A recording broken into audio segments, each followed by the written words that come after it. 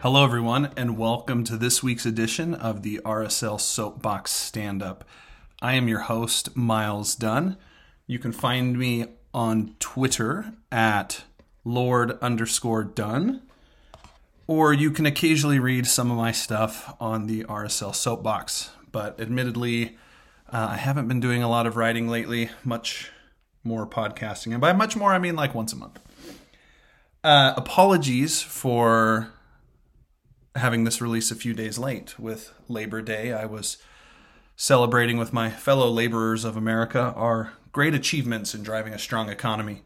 So apologies for the late pod. Hopefully it finds you well and you're able to listen to it during your workday or on your commute home.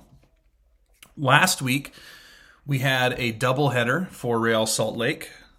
We had a game played on Wednesday at home against Minnesota, the Loons, which really went our way. We scored early with Sergio Cordova picking up a goal in the 7th minute, Jefferson Savarino scoring a goal in the 23rd minute, and Anderson Julio scoring in the 79th minute for a 3-0 victory over Minnesota, which was a huge pickup of points for us, considering that Minnesota is currently slightly ahead of us in the playoff race. Minnesota was without some of its key players. They were traveling to Salt Lake, obviously midweek, which is always going to be tough. Midweek on the road for anyone is a statistical challenge to get all 3 points, and Minnesota just was not up to the task. During that match, Jasper Loffelson picked up a yellow card in the 20th minute. Justin Glad picked up a yellow card in the 39th minute, meaning that both of them had to sit out due to yellow card accumulation and serve a 1-game suspension, which was served last Saturday against LAFC, and we'll get to that in just a minute. We did see Brian Oviedo get some more minutes. He picked up 40 minutes in that match, so he's starting to work himself into the rotation a little bit here and there. And we also saw 10 minutes from Diego Luna, which is great to see as well. He continues to impress in the short amount of time that he's given. In that match, Salt Lake outpossessed Minnesota, outshot Minnesota, was able to keep Minnesota with 0 shots on goal, which is great. And Salt Lake finished with an 87% passing accuracy, which I didn't go through each match this season to verify this, but I do keep a kind of a close eye on it after each match. I believe that is the highest passing accuracy that RSL has had all season, 87.3%. So that's fantastic. All in all, just a dominating performance by Real Salt Lake. Drew Fisher was the referee. Drew Fisher is probably the best or one of the best referees in MLS. And attendance was pegged at 20,358, although the eyeball test would suggest that many of those were season ticket holders who did not come to the match. So that was Wednesday night. Fast forward to Saturday night, LAFC at home, meaning Salt Lake on the road. So Salt Lake, after beating Minnesota at home, flew to Los Angeles to take on LAFC.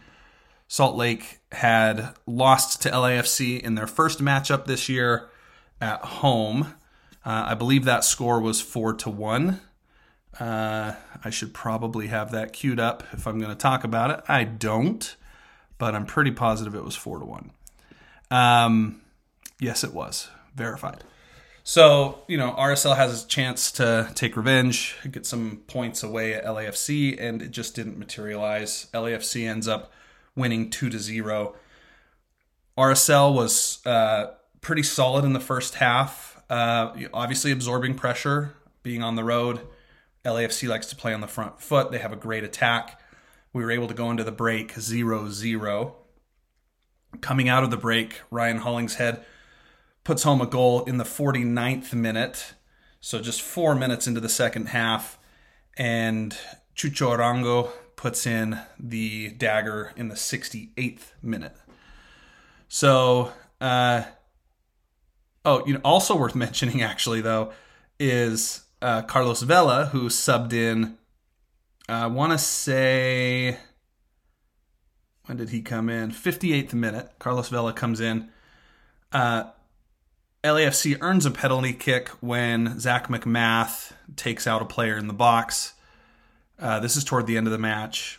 Carlos Vela steps up to the spot and is blocked. So I guess one positive coming out of this is we got to see Zach McMath both cause a penalty to be given and denied that penalty. So I also think it's interesting that Gareth Bale and Carlos Vela both came off the bench. This was after a multi-game losing streak for LAFC. It looks like their coach is mixing things up. Vela's getting up there in age. Bale has not started consistently in years. And so to see both of them come off the bench in the second half, one, that's incredible firepower to be able to bring off the bench. I mean, that's firepower that RSL could only dream of. I guess it would be akin to when we had Sabarillo, Findlay, and Espindola. We had always a reliable person coming off the bench. But, I mean, never someone of Carlos Vela and Gareth Bale's resume. So for them to come off the bench in the second half, in a lot of ways that really turned the tide. Saw another great showing from Diego Luna. He continues to work himself into more minutes. He had 31 minutes this game. We also saw, for the first time, the appearance of Brian Ojeda, who recently transferred over from England and was working on getting his paperwork and his P1 visa. It appears that that's all sorted out because he was subbed in the 69th minute. Nice. And did okay for himself. Certainly coming in at a tough time in the match. You're down 2-0. Hopefully you can make something happen. I'm not going to begrudge him for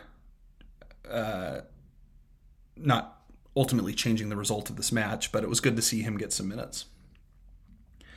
Pablo Ruiz was also back. He was out Wednesday's match. I failed to touch on this. Ruiz apparently dropped some hot tea on his foot, scalding his foot, which caused him to miss the Wednesday match. He was back in action for Saturday's match against LAFC, and he played 88 minutes before being subbed off. RSL, despite losing, was able to get 8 shots in, 5 shots on goal. Decent passing accuracy at 82%. It wasn't a terrible game from...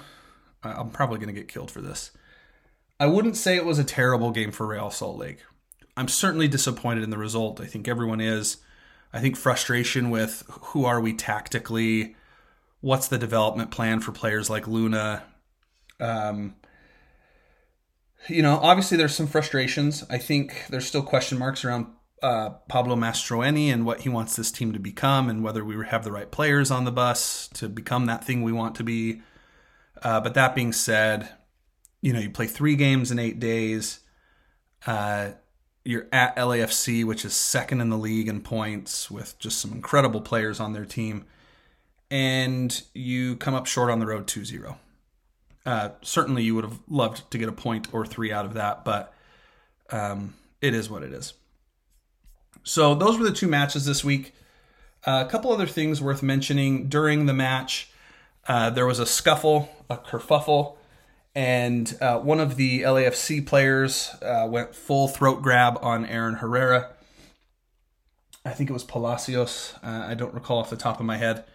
But no red card given. It wouldn't surprise me if the league disciplinary committee looks at that and issues a suspension or a fine as a result. Also, in tangential RSL news, Everton Luiz scored a goal for his new club, SK Beveren. Just a wonder goal off a volley. Fantastic goal. It was a corner kick, top of the box. It gets cleared by their defender, and Everton just laces this thing into the top corner. I think that's worth noting because 1, Everton recently left the club. 2, he played 82 games for Real Salt Lake and never scored a game. And he's played 2 games for his new club. and already has a goal. So, interesting stuff there. Good for him. Happy for him. Also, in other news, RSL has a massive announcement, apparently, coming up this week. We have Don Garber flying in, and, rumors are swirling on what that might be, whether that's a new stadium naming rights, whether it's an all-star game, whether it's an announcement about the Royals, but that's the NWSL, that's not MLS. If you go on Twitter, there's all sorts of speculation. Trey Fitzgerald yesterday tweeted, "This one is a surprise addition to celebrate a massive club announcement Saturday. Bonus for the amazing fans that make up the RSL family. Join us." So, interesting stuff. We'll see what the announcement is. And hopefully it's something really, really cool. Meet the Team Night also happened this week. So for those who had season tickets or were able to score some other tickets, you were able to go meet the team, which is always a great time. I think that's it for me. Actually, let's just do a quick little club stats. We like to do that each month when it's my turn. So let's find our stats really quick. With only, I believe we've got just 5 games left now. We've got DC United this Saturday at home, fireworks included. That game kicks off at 7:30. You've got Austin on the 14th in Austin. That'll be a tough one. And then you've got Cincinnati at home against Salt Lake on September 17th. And then to midweek, so Thursday, September 22nd, you have Salt Lake versus Atlas, which is a Liga MX club. And then you're in the home stretch for the playoffs. Salt Lake traveling to LA to take on the Galaxy October 1st. And then at home against the Portland Timbers on October 9th to complete your MLS season, which is crazy. I can't believe we're already down to the wire. In terms of goals scored, Sergio Cordova is still your Golden Boot leader. He has 8 goals this season. Jefferson Savarino is in second with 6 goals. And then you've got a 4-way tie behind them with Justin Glad, Anderson Julio, Justin Merrim, and Bobby Wood, all with 3 goals apiece. In terms of assists this season, Justin Merrim is your leader with 7 assists. Surprisingly, Michael Chang continues to do well. He has 6 assists. Andrew Brody, not Adrian Brody, Andrew Brody, has 5 assists. Pablo Ruiz also has 5 assists. And Jefferson Savarino with 4 to round out your top 5. Let's just do yellow cards really quick. Your leader in yellow cards this year, Pablo Ruiz with 9, and Jasper Loffelson in second with 7, and Justin Glad in third with 6. No 1 red card so far this year. Congrats to Aaron Herrera, who has 1 red card. In terms of your minutes leaders so far this season, Zach McMath with 2,610 minutes. Andrew Brody, surprisingly, in second with 2,517 minutes. And Mr. Silva in third. Captain Silva, while Krylock's out, with 2,415 minutes. So those are your stats so far as we enter the home stretch of this season. In terms of standings, Real Salt Lake, they are still in the playoff hunt, currently sit in 6th place, tied with Portland on 42 points. We have a game in hand over Portland and a higher points per game. Currently, we sit on a 0-goal differential, so pretty much neutral, 38 goals for, 38 goals against. But we are currently in 6th, which would mean we have an away game. We basically play away for the entirety of the playoffs right now. It's a tight race unless your name's LAFC. So you have LAFC in first at 60 points, Austin in second with 51, Dallas in third with 46, Nashville in fourth with 45, Minnesota with 44, and Salt Lake and Portland with 42. The closest team that's threatening to push Portland or Salt Lake below the playoff line is the LA Galaxy, who currently sit 3 points behind Salt Lake with 39 points. So those are your standings. Those are your news and notes for the week. Have a fantastic one. Take care, everybody.